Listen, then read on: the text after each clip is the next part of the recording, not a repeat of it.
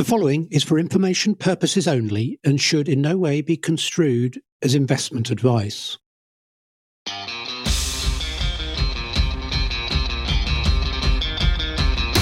Today I'm joined by Andy Bryant of Alma PR for a conversation with Morgan Tilbrook, the founder and CEO of Alpha FX.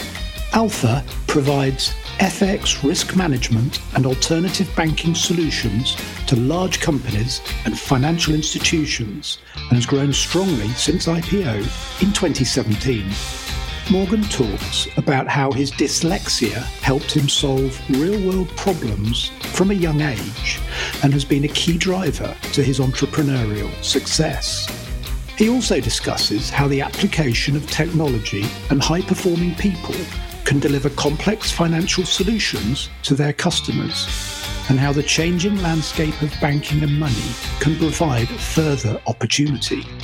In today's episode, we learn how Alpha FX is reducing complexity in its own business by adopting a fully decentralized structure so it can focus more readily on the needs of its customers.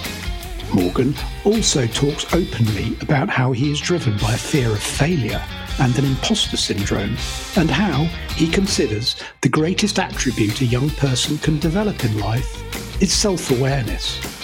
Please enjoy our conversation with the Maverick, Morgan Tilbrook. So hi Morgan, can we start with a bit of a delve into your past? Can you share a bit of your early life, your background, and how you came to be an entrepreneur?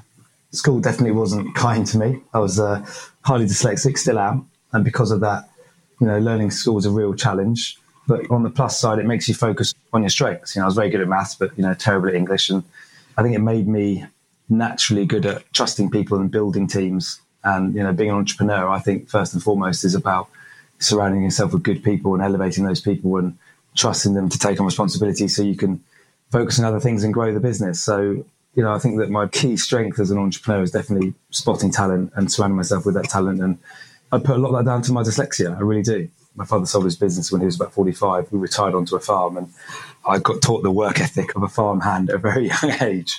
So my work ethic definitely came from the farm. And that was probably my first business venture, actually. I started buying and selling sheep. So I went from buying and selling sheep to being in financial services. So quite a contrast. But the upbringing on the farm was also quite influential in my younger years. When I met you, you'd already been an entrepreneur and you'd already sort of started and built businesses. So how many different companies have you started? And did you ever have a regular job? I had a regular job for 6 months. So I do know what it feels like to have a boss. Yeah, it lasted 6 months and quite quickly realised that, I wanted to be independent and do things my way. And, constantly were getting ideas that I wanted to go off and pursue. So, going back to your original question, how many businesses? Well, I've definitely lost count. But, some have been successful, some haven't. Alpha is, without question, my most successful venture. But I've learned from all of them. And I think it's a crime to not try. I'm definitely somebody that thinks in pictures, as in, I'm a big picture thinker. I'm not a detailed person. And we're always trying to oversimplify things. Again, I think it's a strength of being dyslexic. So often we jump into ventures with very light planning, without fear, and we figure things out on the job. And I think, to be honest, when I set Alpha up back in 2009, it was in the middle of the financial crisis. I had no experience of financial services, and everybody thought I was absolutely crazy to be launching a business within this space. And I think, to be honest, had I stopped to really think about it and plan, I would have scared myself out of doing it. I really would have done. Beyond that, when did you think this is going to be something big? Or do you never get to that stage? Did you always just live in the moment with it? Or was there a point where you thought, actually, this could be really sustainable and a big opportunity? I used to think £1 billion business was big. And now I don't, obviously, because our market cap's for, I don't know, about 800 million, 750, whatever it is today. So I think your ambitions and what you think, your business is capable of changes as your capabilities change and as you as individuals change. So I think that is a moving target, so to speak. But going back into the early days, we spotted an opportunity whereby most of the non-bank providers were very market-focused. They still are very market-focused and not so focused on having what I would call business conversations and actually understanding why businesses struggle with managing their FX and how we could really solve that pain. So we set Alpha up with the intention of being a more consultative service. We'd focus on the markets to a degree, but we'd also look at them as a big distraction from the client's point of view and actually really focus on clients changing their behaviours and how they go about managing their FX risk and understanding that risk and teaching and coaching our team to have business conversations, not sales conversations. that was kind of where it all started. And, it was difficult in the early years because we probably tried to over-formalize our approach. And then we realized that, humans are fallible. And if you try to straitjacket, a decision maker too much with FX policy, then actually you won't win any customers. You've got to accept that humans are humans. So we had to find a real balance between trying to help businesses be more sophisticated in their approach, but also accepting that humans like to make value-based judgments of where the market's going to go. And finding that balance was difficult, but we've definitely found it now. And I think when we started to really see the success of that, getting that balance right, was when I think we were confident we were onto something. And I think that's when we started to really differentiate ourselves, because we built a culture which was different. It wasn't your typical sales culture in financial services. It was a genuine consultative culture. And I think that's when we knew that we're onto something. And Morgan, do you think that differentiation, which you just described, has changed over the last few years? Is that still your main differentiation, do you think, today? I think we probably have to recognise there's kind of two revenue streams within Alpha now. We have the alternative banking and we have the FX risk management. So I'd say that if you look at the FX risk management business, it's 80% front office staff and 20% operations. And if you look at the other side of the business, which is alternative banking, it's 90% operations and 10% front office. So they're very, very different businesses, which is why we decentralized, because we realized that, we needed to have independent strategies and independent teams for both of those divisions, because, I think, decentralization in its simplest form is basically focusing on two types of clients and having focus on those two propositions and making sure that you can win within your space by being agile and focused and not kind of being a centralized beast where decisions are slow and clients get lost in the system and so forth. So we do have two businesses now, but on the FX risk management side, absolutely, I would say our differentiation is still without question the quality of our people and the culture that supports those people and amplifies those people. I was initially very confused as to whether you were a tech business or a financial services business.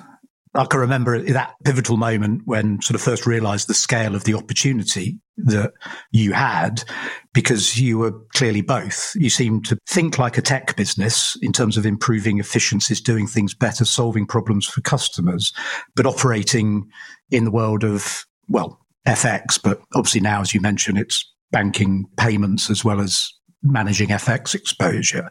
Is that the key point of differentiation? And still, when I think of you, I find it hard to categorize you, because the way you operate, I just think tech. Is it fintech? Is it financial services? It's just fascinating, but it's difficult to pigeonhole you, in my opinion. Yeah, I think a lot of people struggle to pigeonhole us. And I think also that, the market dynamics nowadays also don't help, because, if you look at a lot of fintech, it's typically focused on solving simple issues. So if you take a Nutmeg, for example, it's not going to service high net worth individuals. It's going to service people that might work with Hargreaves Lansdown or so forth. And I think people try to almost pigeonhole us into being like a Revolut or a Nutmeg and those businesses.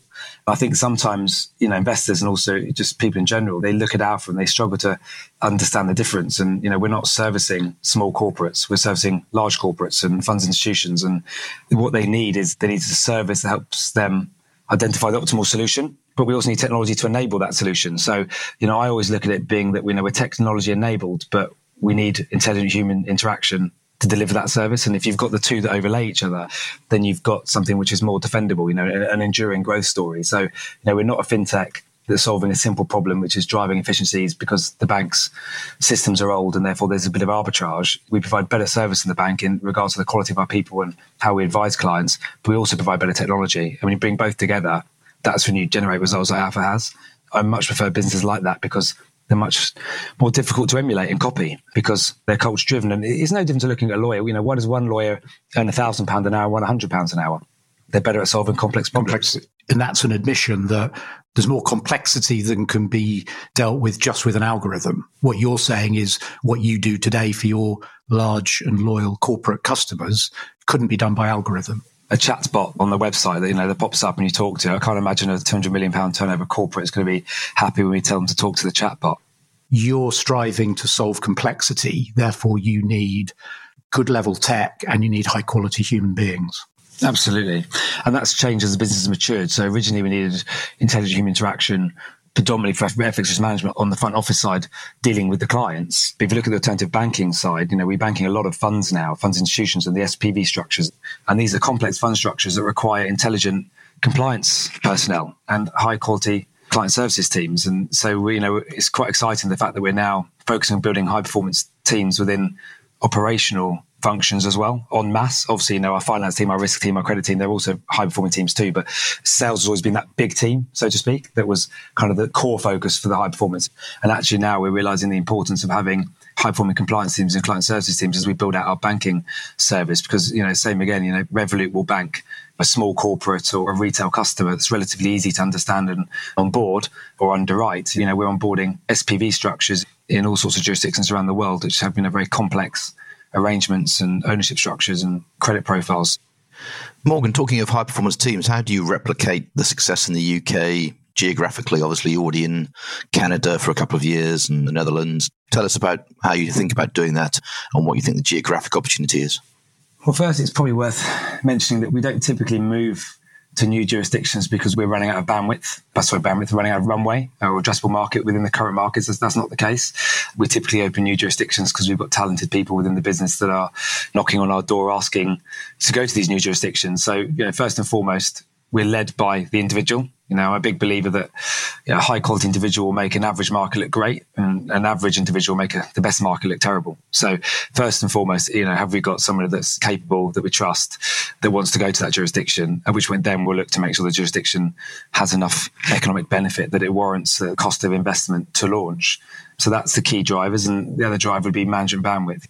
We could open up in 5 countries tomorrow if we wanted to, but the reality is it'd be too much stretch for the management. So it's kind of 2 areas that drive it. Have we got the person who wants to go there, and have we got the bandwidth?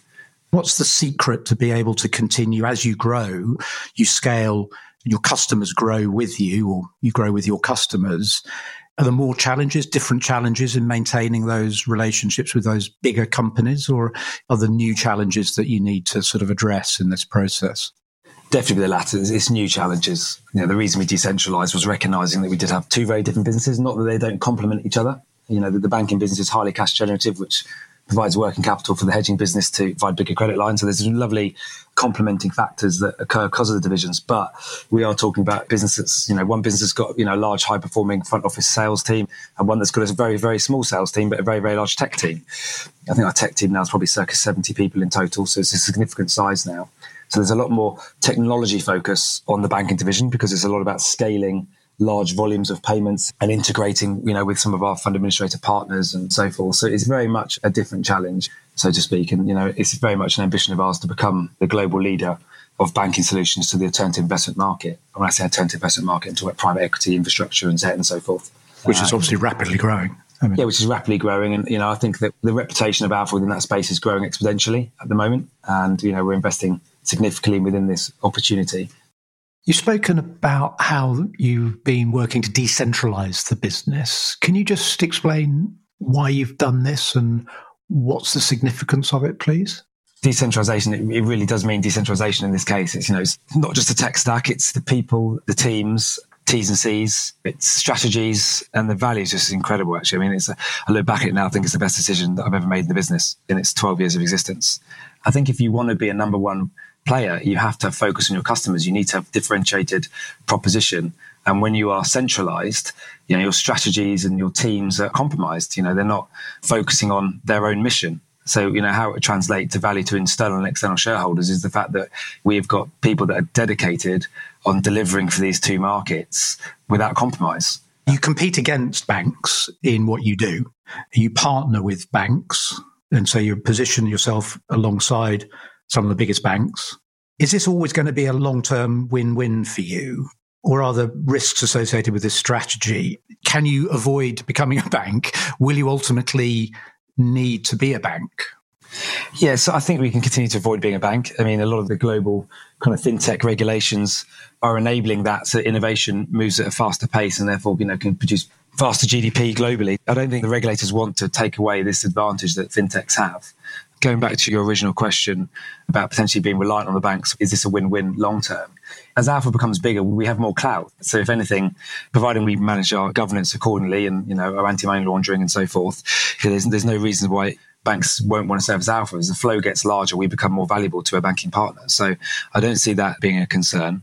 And I think it'd be interesting to see how central bank digital currencies unfold, because as we do start to see, decentralized finance and central bank digital currencies come into practice, so to speak, that's kind of probably disrupt the banks more than it is us. If anything, it's probably an opportunity for us because, we'll just plug in directly to the Bank of England as opposed to leveraging a bank.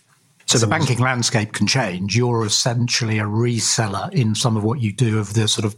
we rely on banking rails. So, the banks at the moment have their rails, but if we see decentralized finance and digital currencies at central bank level, then in theory, that reduces the value of the rails that the banks have. And I think that excites me because if we do see that unfold, then that provides a big opportunity for businesses like Alpha. And I think actually businesses like Alpha that are well established, that have got big balance sheets and, strong reputations, that will play well for us. The world's changed. There's more opportunity. There's lots of exciting places for people to work. And therefore, I don't think the banks attract the talent like they used to. I think Alpha has a platform that can attract talent more easily than a typical UK bank, whether that be Barclays or Lloyds or HSBC. And I think, therefore we have a high caliber of people and also an environment that's more entrepreneurial. It gives people the ability to spread their wings faster and learn and grow faster, because the nature of a bank is that they're so heavily regulated and they're frightened of doing anything, and they've got lots of legacy systems and legacy legals. And people think of the banks having legacy technology. The reality is they're big, complex beasts with lots of systems that are integrated to each other, and that's the reality of the banking landscape. So it's not something they're not choosing to service the space. I think they've just got a lot on, and the world's moving fast. Well, survival being one of them since the financial crisis. That sort of changes. They've been the whipping boy, haven't they? Of course. They've been constantly the whipping boy, which I do feel sorry for the banks in that regard. But that's been your opportunity since you set up Alpha. You're describing a move that could happen towards decentralized finance, central bank digital currency. That would provide opportunity for the next wave of disruptors, the next wave of people who can take advantage of that changing landscape. That's clearly an opportunity for you, but it also might represent a threat. Do you spend any of your time looking behind you and thinking, this is an interesting model, this is an interesting way that we need to just watch out for? Is that something that concerns you, or are you just focused on driving your business forward? We definitely do more research now than we ever have done, because we've got the capabilities internally, the management teams in place that enables me to have more time to focus on such things.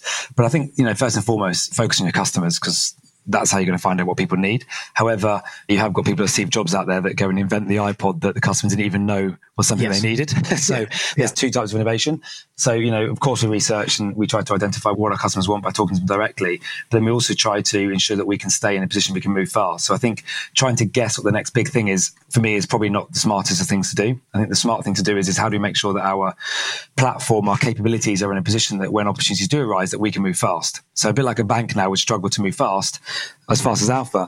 How do we make sure as Alpha's capabilities grow in the future that we don't fall into that same trap? So remaining agile and entrepreneurial while having a big balance sheet is, for me, absolutely critical. And my view is I'm not going to try and guess the next thing. I'm going to research, read, meet people. But really what I'm going to focus on is making sure we've got a platform that when new things happen, a startup may enter the market, but they're not going to have £110 million balance sheet. They're not going to be highly profitable. They're not going to have a huge talent base, a sophisticated technology team that can develop fast. I think the key is keep the foundations in the position whereby you can build fast and move fast. And if you go back, Morgan, a year, you were in the middle of a sort of perfect storm, weren't you, of lockdowns? You had big, massive FX moves. You had clients trying to collect cash. What did you learn from those events and how you manage risk at Alpha now and going forward? Talking about our first banana skin. Yes. We had a big banana skin in March time. We've got good processes in place from a risk governance point of view. And I actually really enjoy our risk committees because I think they're really insightful. There's strong challenge across the business. But, you can't always predict all risks, and some, humble you to a degree. And, we got caught out with what was a couple of black swans. We saw some huge volatility in one of our largest exposures, which was in the Norwegian krona. We saw oil hit zero at the same time as the pandemic kick off, so to speak, within Europe and the US.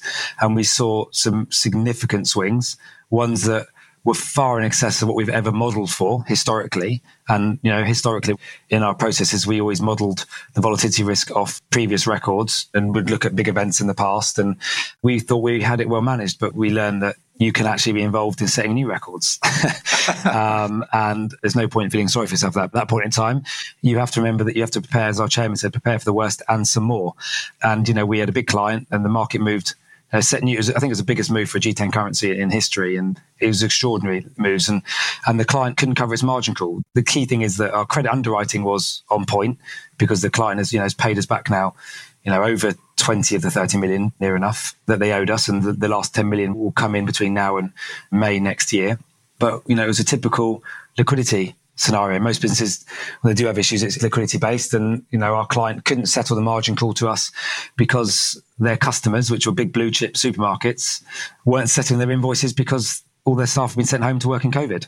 So they were owed tens and tens and tens of millions of pounds in invoices and weren't receiving any cash. And we were stuck in a position where we had to close the positions, which was, very frustrating because we knew the client had a very strong balance sheet and the money would come in, but we couldn't leave the positions open because, markets can be irrational longer than you can stay solvent. So, it made it a very difficult situation for us and that client, but we're still friends with that client and speak to them regularly and both recognise it was an unfortunate set of circumstances. The key is, what have we learned from that? And we've learned that client concentration, regardless of the quality of the business, is irrelevant, because you can have a business of that quality credit rating, themselves can still get caught out with liquidity because of an event like COVID. So now we have strict concentration limits to our clients, and we publish those limits on our website every 6 months, so our investors and clients can see that that we've taken that banana skin seriously and we've reduced that concentration.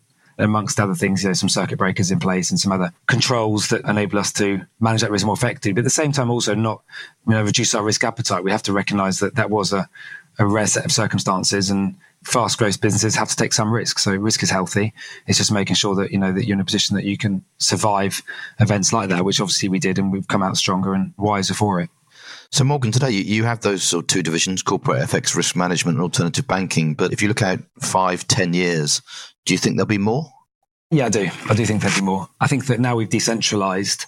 I think we kind of look at the PLC as being kind of the centralised group company, so to speak. And then we have these two divisions that sit beneath with their own managing directors and strategies and dedicated tech teams and resource and so forth. And I feel that the amount of talent that we accumulate at Alpha and the culture that we have, it's just inevitable that we're going to have more ideas that come to the forefront that we'd like to support. And that is something that excites me as the founder of Alpha. And I think that providing opportunities for our people is key because, as I said earlier, there's no point accumulating all of this talent if we're not going to provide them exciting opportunities to spread their wings and leverage our capabilities. And as long as we stay decentralized, it should be the right framework from which we can continue to diversify and launch more divisions. But that doesn't mean that, we're going to take the eye off the ball of these two current investments. There's huge amounts of opportunity there, and we need to be mindful of management bandwidth. So we're not rushing out there to become a group of companies, but we're open to the fact that, we've got a great platform and a lot of talent. On the subject of culture and talent, as you scale now, decentralize, new geographies, new products, how on earth do you retain that culture going forward or develop it further? You said the word retain. I find that's an interesting word, really, because I'd actually say that the last thing I want to do is retain it. I want to move it forward and evolve it. I think we've actually really started to do that now more than ever. If you asked me to articulate what a high-performing culture was 2-3 years ago, I don't think I could do it anywhere near as well as I could now. And that's probably because we've spent more time focusing on it, and we've also hired some global leading experts that coach teams like the All Blacks and Mercedes F1 to support us in taking our culture to the next level. But I remember the first session with the chap called Kerry Evans, who's one of our internal coaches, and he asked us all to write down what a high-performing culture was, and we all sat there and wrote it down on a post-it, and he kind of turned around and said, well, isn't it not just somewhere where everyone's getting better? Tall order, very difficult to have a culture where everyone's getting better, but is that not what you should be striving for? And that is the definition of a high-performing culture. And we all kind of went, God, that's a really simple way of putting it. We're now on this journey of how do we create this business and this culture where literally everybody knows what their next level of performance is and everybody's getting better. It's an ongoing, never-ending crusade, but it's one that we're fully committed to and one that we believe will enable us to build a sustainable, high-performing culture. The key areas that we need to really focus on as we scale and become global is making sure we've got a culture where people feel free and empowered to speak up. It's no good that if I've got talented people in a new jurisdiction and they're seeing blind spots of their leader and, they don't feel comfortable to challenge the leader or to pick up the phone to me to talk about these blind spots that this leader has, then how are we going to retain this culture? So I think the first principle starts with just having an environment where people feel safe and secure to challenge up and across, contribute their ideas, will include being creative, and calling out blind spots, and the uncomfortable truths and inconvenient facts, so to speak. I think we'll have a culture that makes our previous culture look pretty poor in the near future. I really do believe that. What are the personal challenges for you in this journey? I can see that you really embrace change and the opportunity that change brings, but just wondered if you give it a couple of insights in how you've adapted to the role of running a listed business. I have a huge fear of failure. That's always driven me from day one. And it probably links back to my dyslexia, a huge fear of failure, and definitely suffer from imposter syndrome. And the trouble is when your business is growing at 50% every year, like it has done near enough for the past 12 years, or now 13 years, your imposter syndrome just moves with the moving target because the business just gets bigger. So, I wasn't, worthy of running a £100 million business. Now it's a 200, now it's a 3, and it will carry on forever. But I think that fear of failure and imposter syndrome, I wouldn't take it away because it's what makes me me. But I have sought some external counselling, coaching from somebody actually over the past 12 months on that, and it's actually really helped me manage it more effectively and therefore be a better version of myself from a leadership point of view. I take having public shareholders very seriously, and I take the pride of Alpha's journey very seriously. It's not ego-driven, but the thought of Alpha never not being a good story scares the life out of me.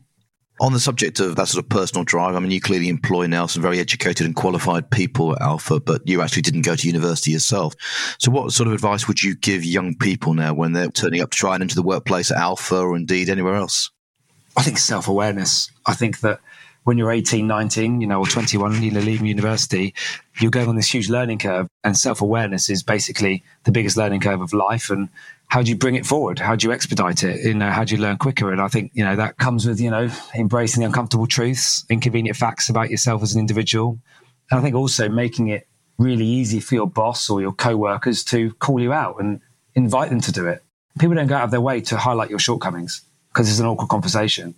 And I think that if you're leaving university and you're going to a workplace and you can create an environment where your co-workers and your bosses, so to speak, actually find it easy to give you feedback, to therefore make you more self-aware, you probably, I don't think, going to find a much quicker way to evolve and grow and develop. And of course, obviously, read, reading's important.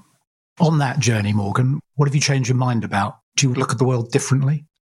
I mentioned it earlier. I used to think that £1 billion business was big. Yes. And I think now I sit here today thinking how many businesses are in a position like Alpha where we are cash rich, debt free, highly profitable, full of talent, decentralized, still founder led, which, has its benefits. The list goes on. And, I think a lot of businesses, they don't often get to this level of scale with this level of capabilities, yet still have all of that kind of startup. And I think I've learned now to actually don't underestimate a good quality business that's acting long term. Don't have limiting beliefs in the potential that can create. And part of my town hall was making sure that the team didn't have limiting beliefs, because we're a startup, we were small within this space, and we're now kind of one of the largest, if not the largest, especially in the UK, definitely the largest, but one of the largest globally non-bank providers now of FX services. And I said it's really important that we don't have self-limiting beliefs, that we now feel we're a big business because we're one of the biggest. We just need to believe that actually that those competitors were never big in the first place, and they're going to look tiny in the future to us. And so I think, it's taught me that potentially be more ambitious than I originally thought, and don't underestimate the capabilities that you gather if you do things the right way. Morgan, thanks so much for your time today. I've really enjoyed the chance to catch up with you. Thank you for sharing so much about the amazing journey you've been on from the inception of Alpha FX to date. Hopefully we can have another chance to have a similar conversation in the not too distant future, but thank you very much. No, thank you for your time. I enjoyed it. Thanks, Morgan. Thank you for listening. If you've enjoyed this episode of In the Company of Mavericks, please subscribe at our website, inthecompanyofmavericks.com, where we would appreciate your feedback and any suggestions you might have for future episodes.